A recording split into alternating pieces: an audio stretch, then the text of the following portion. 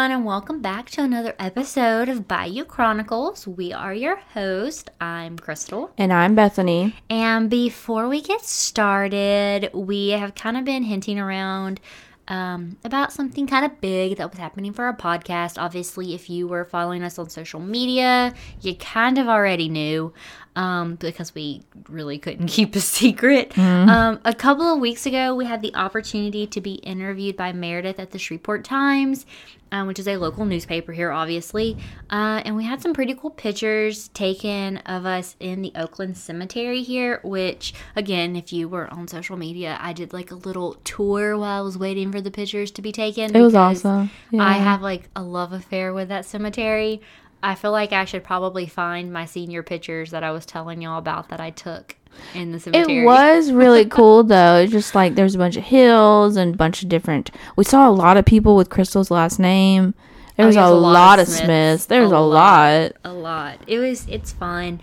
Our pictures were awesome. I really did look like I was gonna mess somebody up. Like, we both just look like we are not happy at all. Well, like, she we're told so, us. Yeah, she said told be us serious. To be serious. And then looking back, I realized that I may have been too serious. Like, I took the serious thing to heart. But you know what? I don't know. I still kind of like it. Looked really nice. Cool. It's really nice. Definitely looked like we were a girl rock band. It does. That's literally what my mind goes to. Like, we could be like the Still Magnolias or something. Like some kind of I love it. something. Oh gosh. Okay, actually not even gonna do it. I'm not gonna do the long intro today. We are just gonna have to be like, what is she talking about? I really want to know, and you're gonna have to wait. So I'm sorry.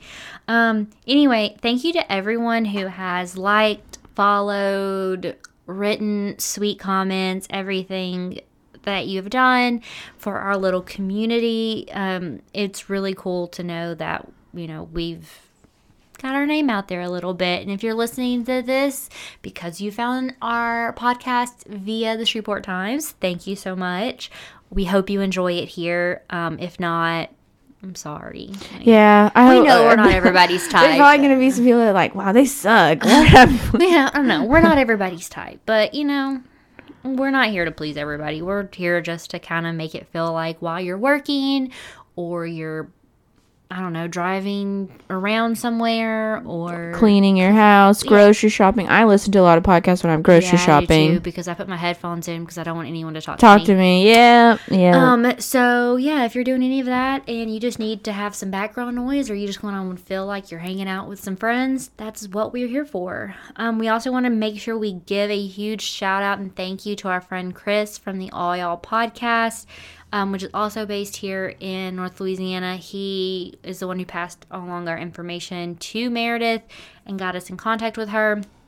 We've actually done an episode with him as well, too, so be sure to check that out. It was awesome. And if you don't follow Chris on Twitter, I heckin' love Chris. He is so just like... I don't have... I have Twitter, but I don't, get on Twitter. I follow him on my personal and our podcast Twitter, and he is just, the most, he says what he's feeling, and it's hilarious, and it's so relatable, and I just love the love that he has for hip-hop music. It's just... I love him. I text Chris and be like, hey, how's life? What are you doing? How's school? He's awesome. How's your girlfriend? All this kind of stuff. I'm that. I don't follow. Yeah, well, me, him, and Meredith just, had this long Twitter chain, I guess, yesterday. We were just talking about the article, and it was just funny, and I'm gonna have to look it up now. He basically said the same thing you said about the picture. He just badass, and yeah, I do. My brother used a very explicit term to describe how I looked. So yeah. Anyway, so just welcome to all of our new Instagram followers. We hope you stick around. We're really happy to have you here. Yeah, we had 30 new Instagram followers in one day. Yes, it was crazy. Yeah, and a lot of new subs on YouTube. Yeah. So We're not going to be giving a huge long intro. We're just going to jump into things today. On today's episode, Bethany is going to tell us about a cold case from 1966. So going back some in Tallahassee, Florida, because it's Florida week, y'all. Again, if you're new around here, every month we alternate. 1 week, the last week of every month is either a Florida week or Louisiana. This month is obviously Florida, so it means next month I will be presenting a case from Louisiana. And I went from having no prospects to like 15 overnight. I'm not even kidding. I've had so many overnight. I've literally had 2 people message me about cases, which have they given me like 4 total now, but there's also like rabbit holed into like finding other stuff, and so I have more than enough now, so I'm gonna have some for the rest of the year. Yeah, and I posted that poll about what we should do for the Twitch stream next month, and you called it. It was like, I told you it was gonna be there was a lot of choices for the second one, but a lot cults are always popular. Yeah. Anyway, so we're gonna hand it over to her. It's a crazy unsolved case. It's Florida week, so Bethany, take it away. Okay, so for this week's episode, we're going to talk about the Sims family murder. And I'm just going to tell y'all, it's not the video game. Because contrary to... no, I'm trying not to make this a joke because it is serious. But when I did my research, y'all know I love my YouTube. And I was watching a lot of YouTube videos about it and reading articles. And the comment section under this one girl's video that I watched... I'm sorry, I can't remember her name. But it was like, I came here because I thought this was a tip on Sims or like how to make a Sims family. And I was like, read the room, people. Read the room. But I was like, I mean, there's a time and a place. We've all done the Sims family murder, though. Yeah. I've murdered my entire Yeah, family. and they literally thought it was like how like different ways to challenge. different ways to murder your family on Sims. And the girl was like, no, this was an actual family that was murdered and their last name was Sims. I'm not laughing. I just had to include that because it was wild and some people just be wilding on YouTube, but it is still unsolved today. So I'm just going to let y'all know this is not going to have an ending. It's a cliffhanger. I'm so sorry. I promise you this family probably wishes they had justice as well. So yeah, it's unfortunate. We've done a lot of cases like this recently where like it's unsolved. So maybe that's our new like niche. But I'm going to do this kind of a little bit different. We're just going to like go through it together. It was a Saturday night on October 22nd, 1966 in Tallahassee, Florida. Us Floridians call it Tallahassee. Tallahassee now in 2022 and Tallahassee in the 1960s is a completely different beast, even though I am talking about a murder in the 1966. But this was like one of the like first and like major ones, the biggest one that had happened. Like Tallahassee was still kind of tame then. Like this was not normal. Like people didn't really lock their doors back now you'd be absolutely insane not to lock your door in Tallahassee. I've ever even been, so You're not. I'm sorry. Not missing I'm anything. sorry if you're from Tallahassee. Like I've gone there. Like I went and played volleyball camps there a lot every summer, and it is a really nice campus. But but if you love T-Pain like me, and I don't think I've ever said this on the podcast, I'm a huge T-Pain. Spoiler alert, if you've never watched the, I think, first season of Masked Singer, or second season. I think it's the first. He won. He was so good. He won, and I was so pissed that people didn't know it was T-Pain. Like, me and Zach were watching it, and as soon as the first song, I was like, that's T-Pain. Oh, really? Tyler and T-Pain. I had no idea. I knew. I was like, that's T-Pain. Zach's like, yeah, it does sound like T-Pain. And I was like, how? He doesn't just use auto-tune, people. But if you love He was really good. Yeah, he has really good really voice. Good that season. If you love T-Pain like I do, his... It sounds like no one does. I guess. His hometown is Tallahassee. He is from Tallahassee, Florida. I feel like I would have never... I feel like I knew that, but if someone asked me in like a quiz, I would have never got that right. I feel like if you're Florida... He says it in his songs, though, doesn't he? Yeah, he mentioned Florida a good bit. That's what I'm saying. Like, I know that feels like... And we're going to talk about his name. And How it'll are we make going to sense. connect Okay, so a little backstory on T-Pain's name. The letter T in his name literally stands for Tallahassee. Okay, I guessed that. And Payne, he's done a couple of like interviews about it and talking about like growing up in the 80s, growing up in the 90s and the early 2000s before he like got his record deal and got out.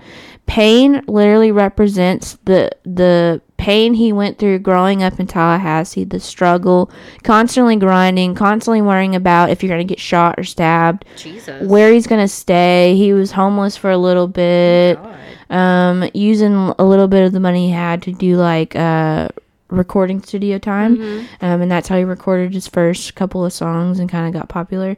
So yeah, that's just a little fun fact on T-Pain's name and him being a Floridian. So we got T-Pain and we got Florida.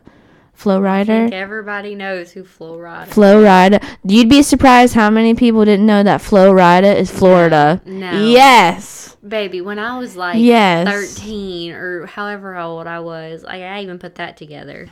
Put those together. I mean, it's not like how like Louisiana has like Lil Boozy, but like it's still like.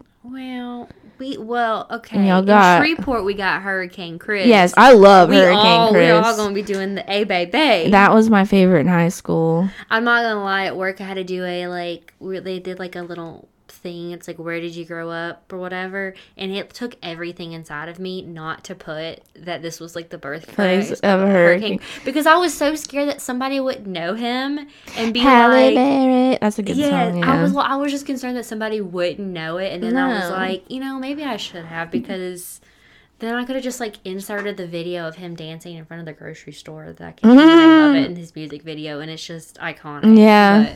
But anyways, that's a little backstory on T-Pain. I just had to include that because we were talking about Tallahassee, and I figured some people didn't know. I just think it's random that we talked about T-Pain, but I love it. It's like it was Tallahassee. Yeah, Tallahassee. So I had to. I don't think we've talked about.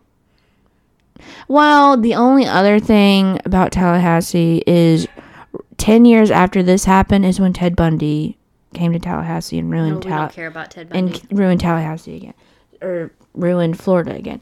But anyways, there's gonna be other useless facts in this. I'm just warning y'all because it was a shorter episode, so I felt obligated to add some, I don't know, buffers, fillers, but I felt like that was cool.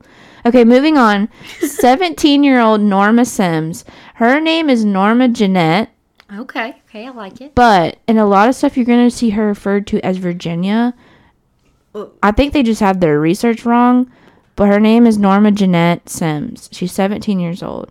The Sims family have 3 daughters. Okay. The oldest is Judith. She was away at college. She was grown, so she's not home during this. But Norma had been babysitting for a nearby family, so the parents could attend the Florida State game. Okay. Florida State is Tallahassee. Yeah. Fun fact, I did some research. Again, here's another buffer, another filler. They were playing Mississippi State that night. I had to go back in the archives for Florida State. I was curious. Who were they playing? I was up really late doing the research for this, but yeah, in October 1966, they were playing. Who won? It was 10-0. Florida State won. Florida State won. That was my next question. Who won? Yeah, anyways, I just had to look that up. I was like, because like on all the research, it was like they thought this is why it happened because literally everybody was focused on the game.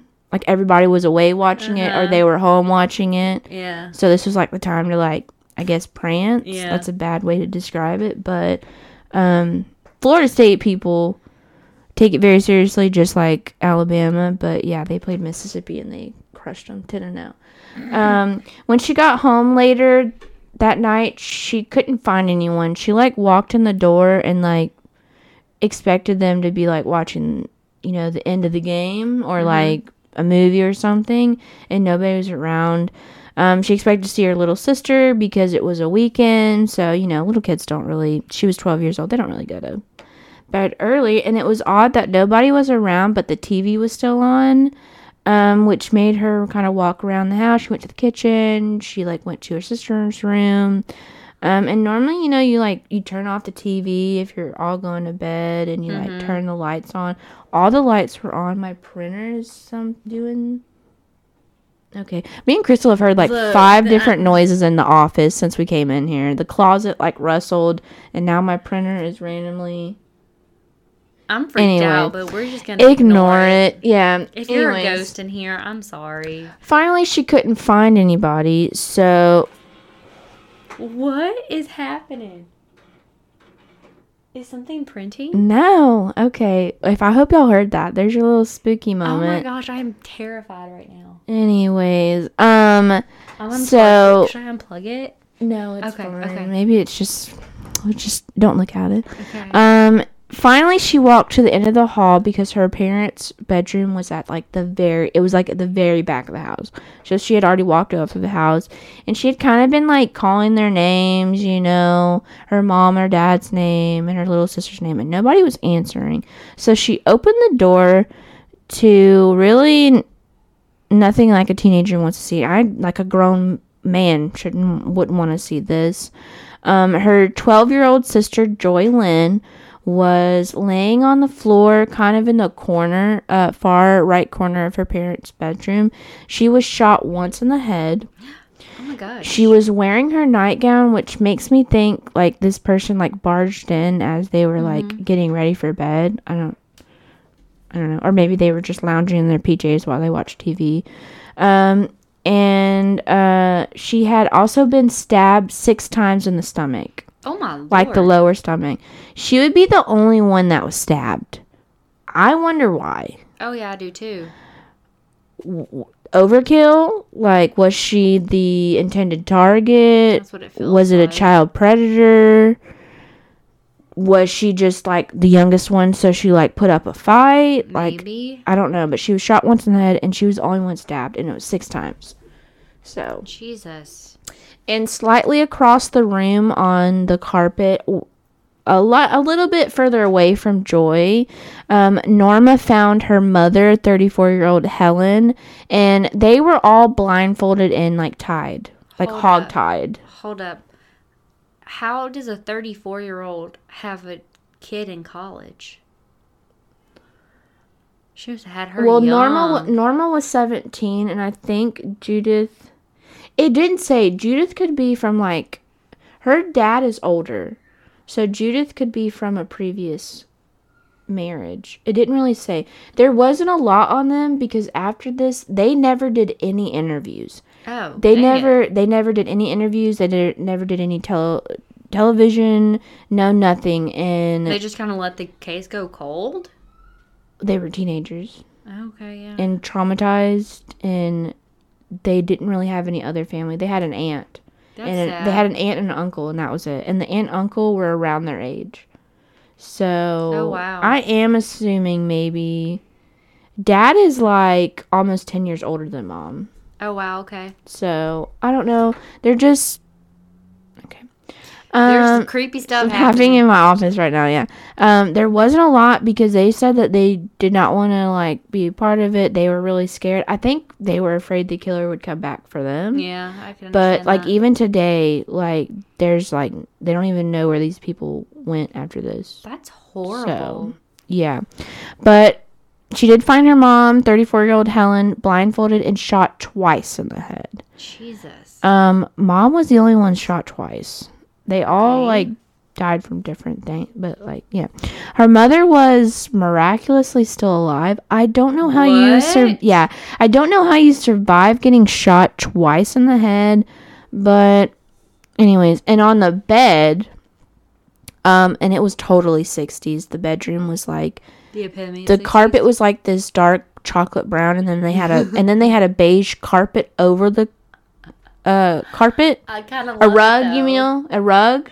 I kind of love it. And then the bedspread was like these like not pastel, but like taupe and light browns and grays flowers. Oh, I love it. It was very 60s, even though it was like very horrific scene. I just felt like it was mom definitely decorated for the decade.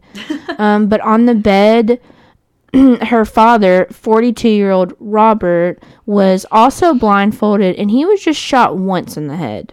Why are they blindfolded, though? And, like, they were, like, hogtied. But, like, Dad shot once. Mom shot twice in the head. And then the little sister is shot in the head and stabbed 6 times. Is she blindfolded? Yes, they were all blindfolded. All blindfolded and tied up.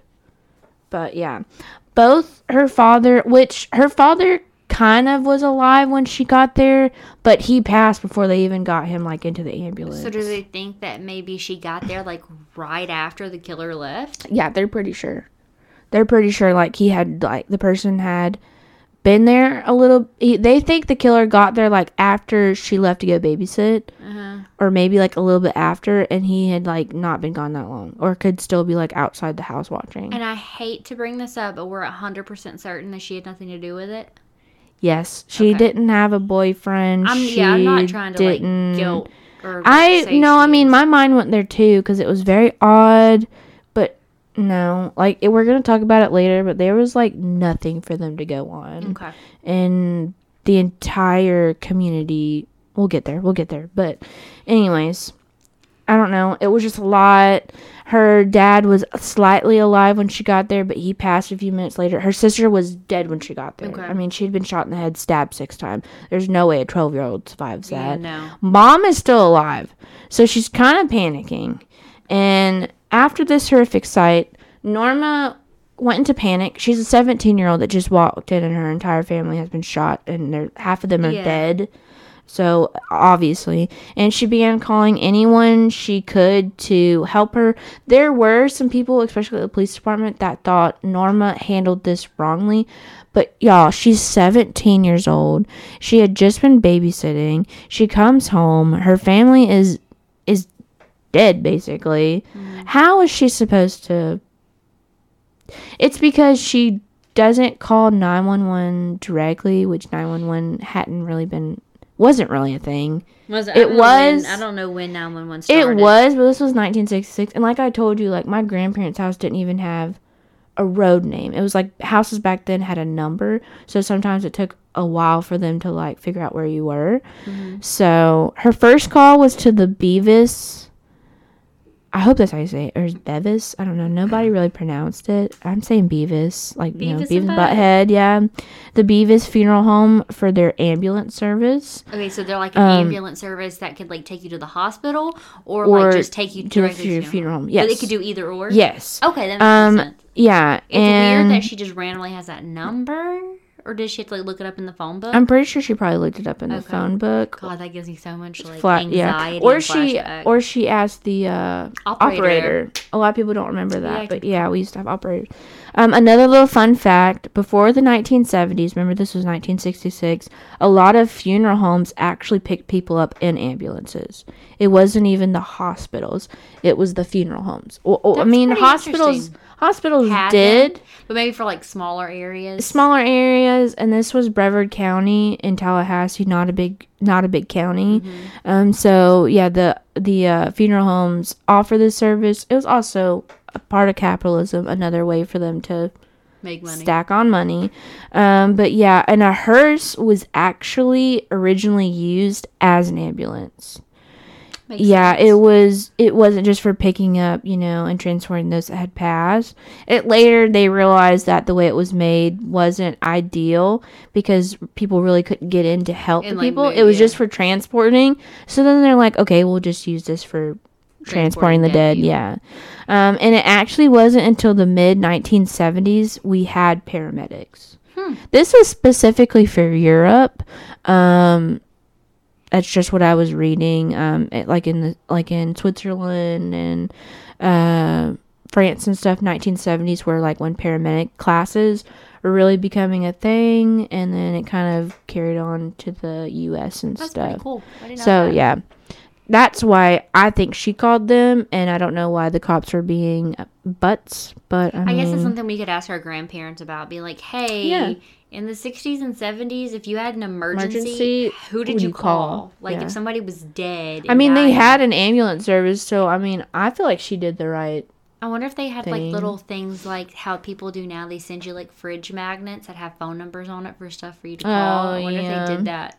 That's kind of cliche. I hope they didn't do that. I mean, me and Crystal were literally, before we started recording, we're having a conversation about how our 911 drastically needs to be updated because you have to call like 5. If it's not an emergency, you can't just like call 911 or they're going to call the non-emergency line. They're going to tell you, ma'am, you need to call a non-emergency or if you need like animal control, that's another number. Or like if you have a family member that works at the dispatch center and you can't call their cell phone, you need to call another number. Like I've had to do that with my husband. Sometimes he can't answer his phone and I have to go through like 5 different numbers to get his office number because I can't just call 911 and be like, hey, what time are you coming home? I'm making dinner, stuff like that. So I don't know, but none of this made any sense to the community. They were your literal average suburban family in the 60s, white family in a nice home.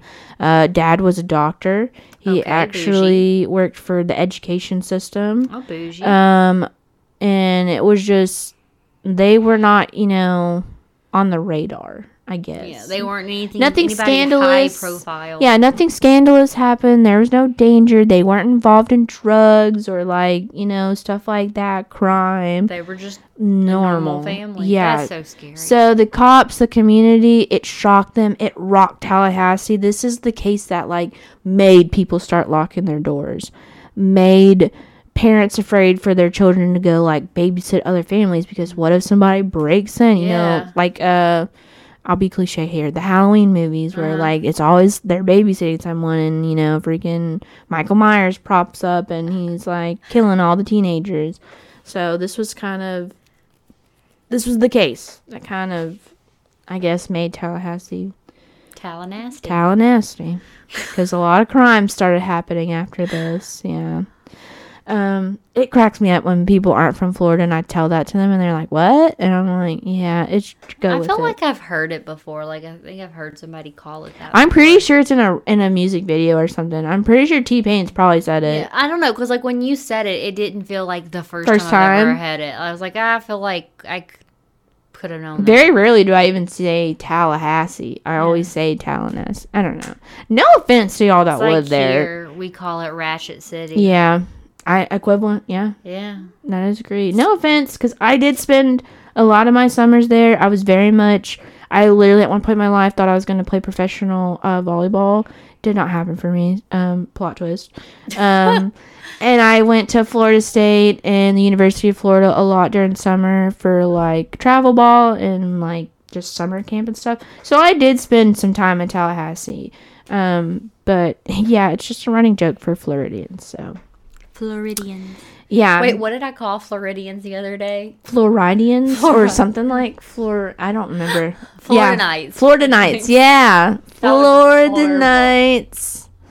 That's their new name. Anyways, I literally could not find a single negative thing about them. None of the reports, none of the neighbors, everyone, literally, they went and asked everybody in this town. And they all had something nice to say. Well, see, that makes me more suspicious because who has everything nice about them? I don't know. It was I feel like suspicious. Somebody could say something negative about anyone. Yeah, but literally none of them did. I don't know. That's weird. Okay. Maybe because it's 1960s. Maybe so. I don't know. They were extremely kind. They did a lot of volunteer work. The children did a lot of good stuff at the school. They were heavily involved in the church. Mrs. Sims was actually the secretary at the local Baptist church. Jeez. Like, I mean, postcard, right? Yeah, kind of scary, actually. What's that book? And they made it a movie. Where the wives are robots. Oh, Stepford Wives. Yeah, Stepford Wives vibes. Very much so. The director himself, Russell Beavis of the Beavis Funeral Home, and his son, his teenage son, were actually the ones to respond to it. Kid. Because, like I said, stuff like this didn't happen. Yeah. So he felt obligated to, like, go himself. And they brought the ambulance and stuff, and they were helping them. And there honestly wasn't a lot they could do. They were shot in the head, stabbed. At this point, they were transporting 2 bodies to their funeral home, and then one body had to be somewhat transferred to the hospital. But they first untied the bodies just out of respect and to see if there was anything to do. Like, because like I said, they were hogtied. Were they doing it like in a way to like see if they could provide any help to them? Yes. Okay. They were. And to this day, that's what they say. But later on, it would kind of get him somewhat in trouble with the Brevard County Police Department because they felt like it tampered with the crime scene and the evidence. But they were just trying to help. And I really think these police officers were just being buttholes. Yeah. But I mean, I even feel today, if paramedics come to a scene, they still check the bodies. Yeah. I don't think they would untie the bodies if they knew they were dead. But this was also the 60s, and there weren't really paramedics yet. And no offense to people, but people didn't have the same kind of forensic knowledge that they have today. And it was probably like panic. And it wasn't because they weren't stupid. Like it was just like, I need help. Yeah. But Mr. Sims, by the time the ambulance got there, had passed, and Joy was already dead when they got there, so I don't know.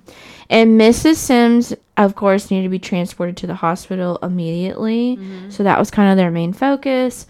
And the scene literally left them with nothing to go on. They did find like a small amount of DNA, but this was 1966. Everything came back inconclusive. Like, do you mean DNA as in like just like biological material because they didn't even have DNA testing? So they didn't say, and I think they did that out of respect to the family. And I am just going to say it. People will probably roast it for me. I think something inappropriate happened to the little girl. Oh, that's sad. So like, so you think that like they had sperm, like, but they couldn't. Obviously, they didn't have DNA testing back then, so they couldn't test that. They couldn't really test it, and they never really said it in the paper or anything. I think they were just doing that out of respect. One, it was the 60s. Nothing like this had happened in Brevard County. I mean, obviously, people had been murdered. Murder has happened since the beginning of time. Like, Cain and Abel. But, I mean, that's literally... Is that not the first murder? Yeah. Yeah. But, yeah, I think that's what it is. I'm just mentioning it because I know there's going to be some people like Crystal that were curious. It is very sad. I'm not going to go into detail. Because, I mean, like, if they found biological material, like, if you that's mean the by, like, only DNA thing and, I like, can... biological material, it's either sperm, spit... I'm just assuming it was Joy Lynn because she was the only one that was stabbed. Yeah. Differently. I really do think she was the intended target. I feel like stabbing somebody is way different than just shooting someone in the head. Like, that is so much more personal. I think he shot the dad first because he had the single gunshot wound and he was like basically almost dead when he got there. And then he probably shot the mom, and then he had his way with Joy and like stabbed her and shot her to finish her off, which is really sad. I was thinking it the other way around. Oh, Joy first. I feel like he did everything to her while the parents were there. Maybe. Because I mean, I feel bad for saying all this, but I feel like if you're gonna stab somebody, like go through that, you're gonna want someone to see that happen because you're like you have they're that weirdos. Yeah, they're weirdos and they have that probably desire. They're probably their other thing. But Mr. Beavis described the bodies as being bound with pantyhose, several pieces of lingerie. This was the 60s, so I'm pretty sure they were probably talking about like a slip or a teddy. Mm-hmm. A lot of women wore that under their dresses back then in the 60s and 70s, even the 80s. Oh God! I remember having to wear like a slip at church. God, and those god awful pantyhose. Oh God, I have like just Yeah, my granny did not leave the house without a pantyhose. You did not show that leg, even though you still are showing. I'm pretty sure my Nana still does. Day, yeah. And I just can't. That just like hurts my soul. But it was like pantyhose, slips, teddies, a tie. They were a tie. Anything stuff that they could find in the bedroom. Yeah. I think he was just looking through the bedroom. He probably herded them to the back of the bedroom and then just like looked through their drawers and stuff and tied them up. Yeah. But yeah, he made it work, I guess. And there was had them tie each other up. Probably. It's probably controlled. There was literally no signs that someone had broken in. There were 2 coffee cups in the living room where Mr. and Mrs. Smith had been drinking while watching the game. Smith or Sims? Or Sims, I'm sorry. It's so similar. I was saying that when I was doing research. Sims. I think I just see the S and automatically want to say Smith. But the Sims. They were like drinking coffee as they were like finishing watching the game, probably getting ready for bed. Those were still on the coffee table in the living room, half drunk. Okay. So probably fairly soon after they made those cups and sat down is when they didn't even get to finish it. Nothing was taken that Norma could recall, and that was the only time she talked to the police. Was about like the house and stuff, and what, that was literally the only time they talked to them. Not really any signs of struggle. Nothing was overturned. Nothing really was destroyed. It literally looked like somebody had just walked in the house, herded them to the back bedroom. That's weird. And no signs of them leaving. Which is really odd. Yeah. Either these people knew the person or the killer stayed behind and cleaned up. That was one theory the cops had, is that he had enough time before Norma got home, and if there was like a sign of like, a plant overturned or a dish Pitcher kind of crooked, a chair overturned or stuff kind of moved around. Well, why would he spend this time cleaning that up? Like, what purpose does that serve? To me, it makes more sense that he just walked out the front door. To make it look even odder, even more suspicious. Yeah, I could see it. Like someone knew them, even though possibly he didn't even know them at all. He could have been he could have been a drifter. But like, would he have just like knocked on the door and been like, "Hey, can I come in and use your phone?" Like, yeah, I don't know. I mean, this was 1966, so that's not that. My car broke down the street. Dude, if someone knocked on my door today, I hit the ground, okay? I hit the ground. I pop open my phone app that has my camera to the outside, and I stare at the people until they go away. Yeah, and I saw several people. I cannot talk, and my dog is barking. She's on my nerves. It's okay. Welcome to the podcast. I saw several people Good job. mention it when I was doing my research, but this case truly does remind me of the book In Cold Blood. I've never read it. You'll have to. Add it to your list. It's going to creep you out. I don't know. I was 15 years old when I read it. Ooh, baby. Oh, great. Now a car alarm. Like, anything that can happen during this episode has happened. It has. We've had ghost experiences. Daisy. Baby, turn off your car alarm. How do they not? Music. Yeah, how do they not hear that? Oh, is there two going off now? What is happening, y'all? Y'all are a bit. If y'all make it to the end of this episode, y'all are real ride or die listeners, because this has been a hot mess. But where was it? In Cold Blood. Yes, add it to your reading. Adding it to your reading list. Books to read. I was a freshman in high school when I read this. My mom actually had to sign a waiver so I could read this, because it is really scary. It is really creepy. It is a true story that happened in Arkansas. Arkansas or Kansas? I'm sorry, I can't remember. I'm pretty sure it was Arkansas. It was like this really farm town where like your neighbor's like 10 miles away, But I fell in love with it. It was, and don't take this the wrong way, I didn't fall in love with it because people died. It was my kind of like first look into like a true crime book as a teenager. It came out the same year that this murder happened. Yes. That's creepy. It did. Although it took him 6 years to write this. He started writing it in 1960. Yeah, it says it was published in 1966. Yes, it took him 6 years. He was dedicated to this. He went to the town himself and interviewed everybody. And the people actually ended up getting caught and were executed back then when they did that. But it was my first look, and it was amazing and terrifying at the same time that someone could do something like this and just vanish without a trace. Although in that book they ended up getting caught, but at the time when he started writing it, they didn't know yet. So it was like in the beginning of the book, it's really mysterious and really creepy, and he kind of writes it that way, like they don't get caught even though they do. And it was really scary. It was really Oh, I scary. kinda wanna read It it was really now. scary. And I was 15, so like stuff was scarier back then. Yeah. Loved it. Loved that English teacher. She was one of my best friend's mom, and she was our English teacher. Loved it. It was amazing. So thank you. That kind of Brought you back. brought me. Yeah, it was a good little memory.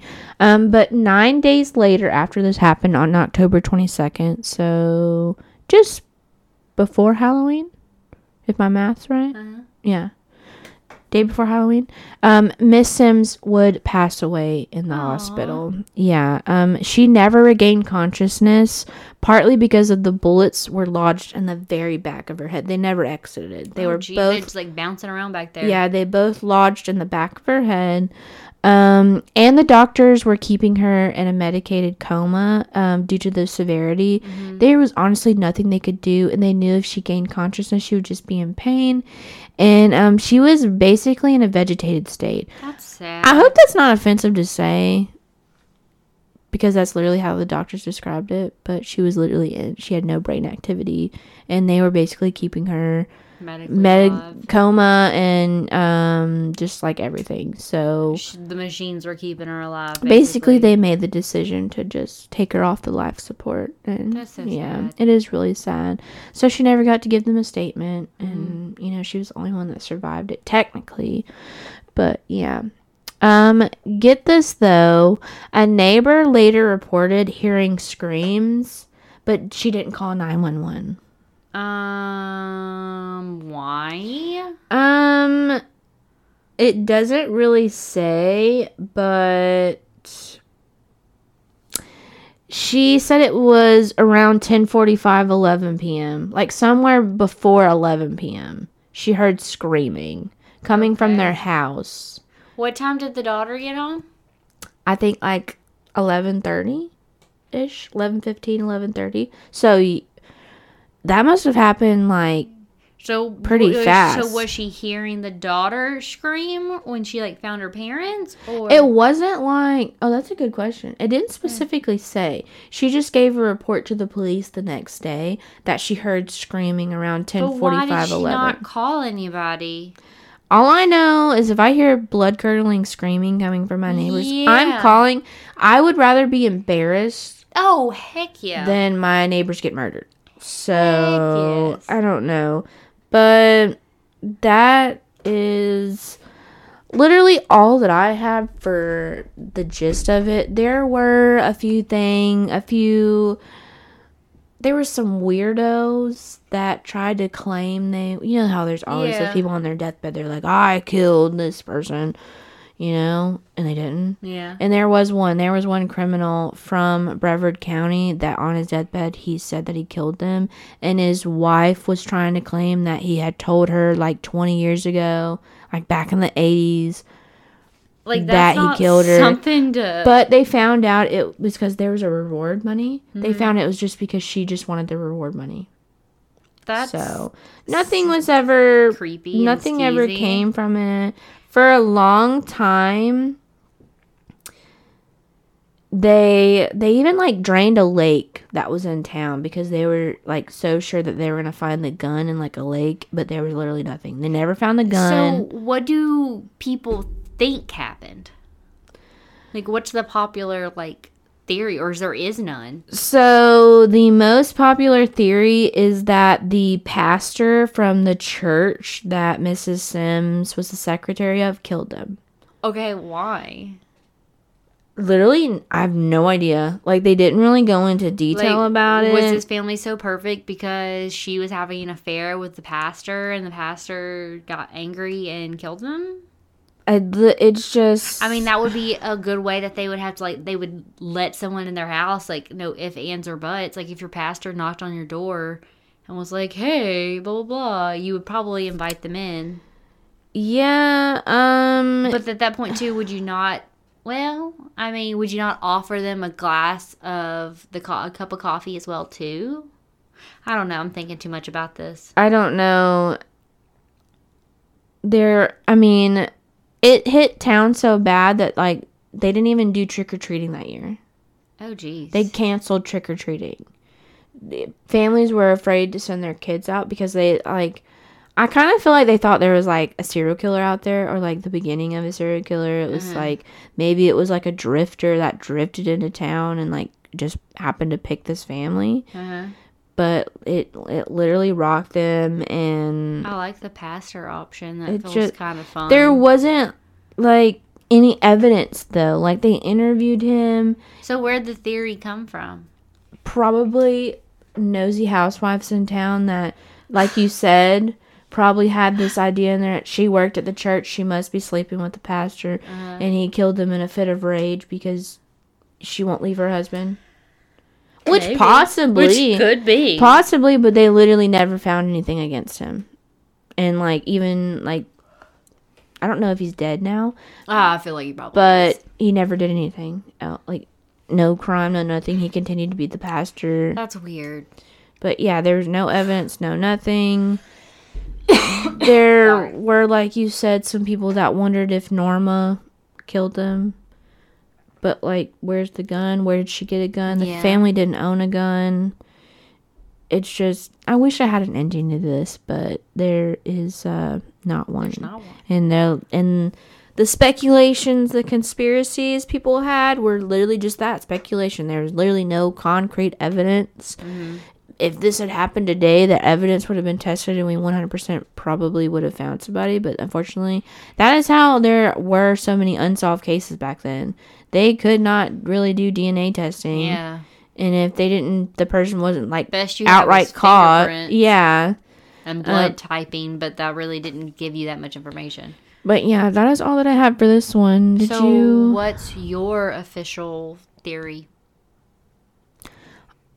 I honestly think that it was someone in town or a drifter. I feel that like, just I don't know happened to- this family, but I feel like somebody came to their house, they knew the person, they let them in, and they took them by surprise.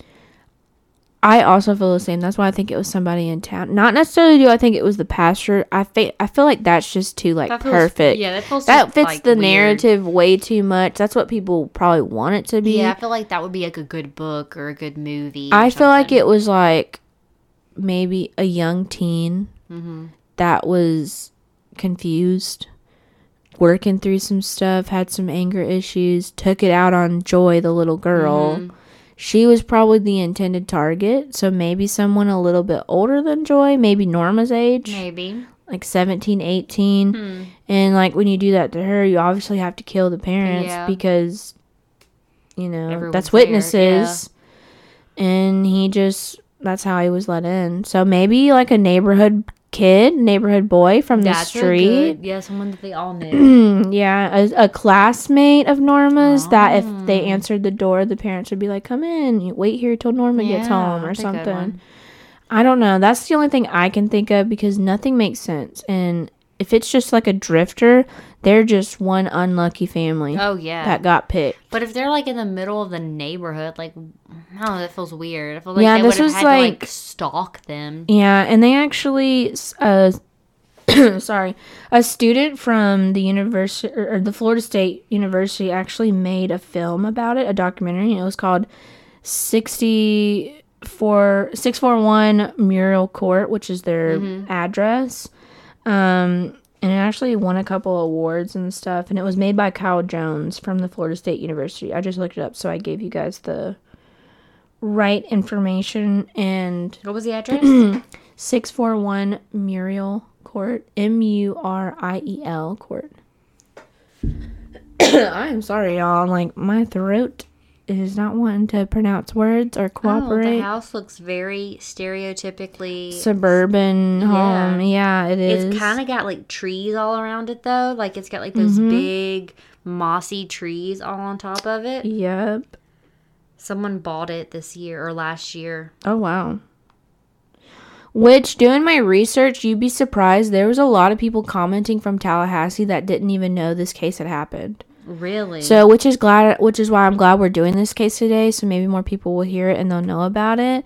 And it really is sad that people can die like this and nobody ever know about it. So I wonder. Okay, so it sold for $185,000. I wonder if that's only because someone was murdered in it. Probably people are sickos. There are weirdos out there. I mean, it's it's an average size house. It's 1,500 square feet, 3 bedrooms, 2 baths, and it was built in 1955. I mean, they had money. He was a doctor and he was a state educator. He was over like the state of Florida. But it is like legit, like a little neighborhood home. Yeah. Yeah. I mean, God, people on my street are loud. There's a motorcycle outside now. I mean, I don't know. It's just like as stereotypical of a house as I could have possibly imagined. Okay, ma'am, you said you had a story or something that you can end with us? You said to remind you didn't want a long intro? Oh, it really wasn't a story. It was just the fact it was a case that I want to talk about. And when you said Steel Magnolias, it reminded me of it because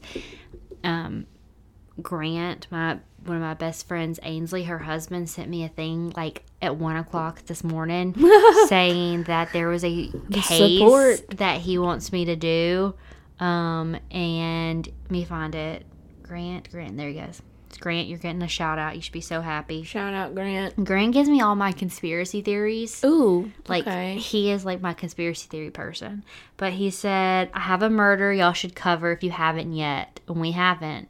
The owner of the Steel Magnolias house in Natchitoches killed a Girl Scout after the filming of the movie and was recently released from prison. How have I never heard of this? I don't know I neither, but he sent me the thing, the web article. The girl was coming around selling cookies and he killed her? He confessed to abducting an 11-year-old girl that came to his door selling school candy. He killed her and disposed of her remains and threw her bike in the lake. Y'all, don't be letting your children go to people's houses. Out the day before my birthday, January 22nd, as a free man. This year? Mm-hmm, this year. Y'all do not be letting your children go to random people's houses. He was released at the age of 65, having only served 24 years. His early release participated by a loophole in the good time laws that Louisiana had. Me and Crystal talk about how that freaking law is so dumb. You can murder somebody, and if you're a good little boy in prison, they'll let you out early. I really want to do it. So I told y'all about it. So maybe that means I have to do it. And then he sent me another one about one in Laplace, and it was really bad. And I knew it was good because he sent me like the actual like case, like the case thing, where it's like the state versus the person. And he was like, it's pretty twisted even for me. And I started reading it, and I had to stop because I was like, I need to get in the right mind space to read y'all, it. It'll probably be on the schedule because literally after we finish filming this, we are about to plan out the next 2 months. So y'all buckle up. It's going to be a fun time. It ain't going to be a great mental health time, but we do go to therapy. I'll go ahead and mention it. We do, so y'all can get prepared for it. And we still need to, we're literally about to pick dates now. So next episode, I'll have an actual date for y'all. But next month's, so the month of May, I can't believe it's going to be May. It's going to be May. I'm turning 28. Woohoo! And at the end of it, it's crazy. So is my husband.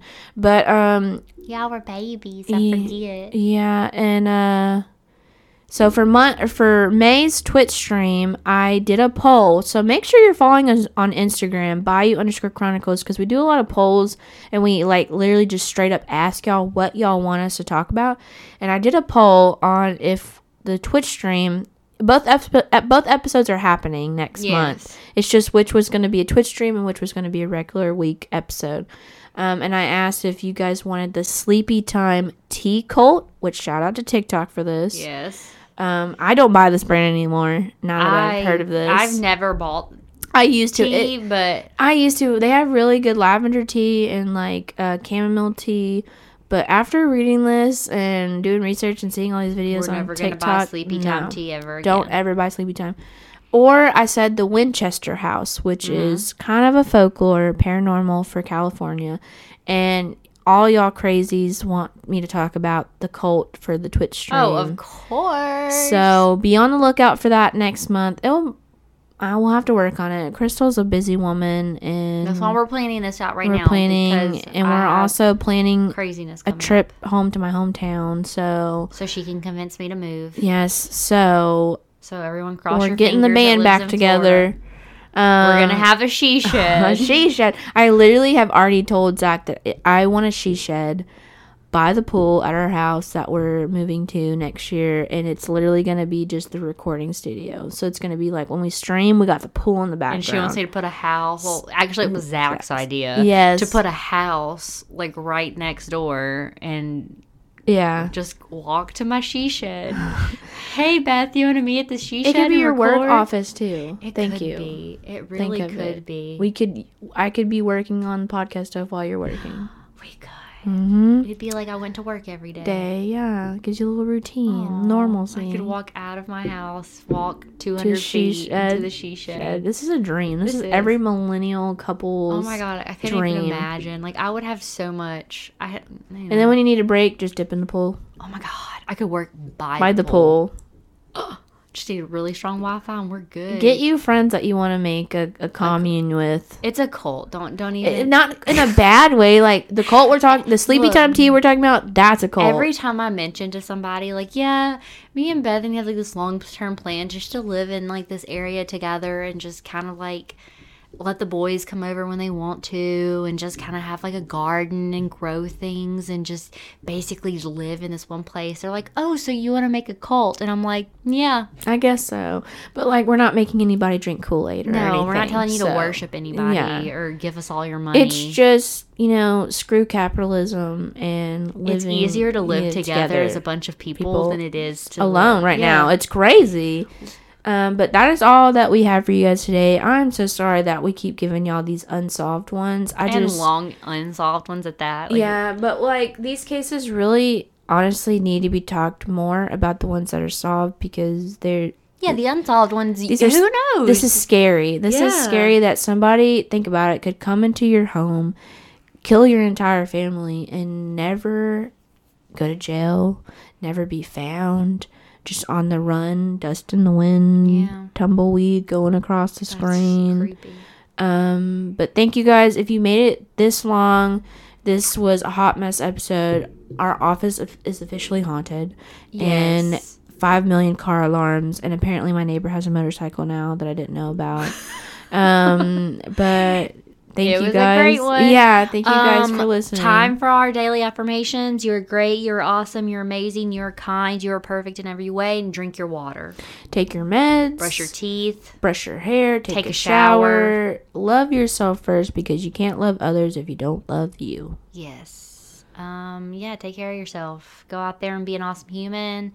And I mean this in the nicest way. Have the day you deserve. And I don't mean that in a condescending way. I mean it in the way that make the day what exactly you want it to what be. you need to deserve to have. Like you deserve to have a great day, so have the day you deserve. Manifest that. I agree.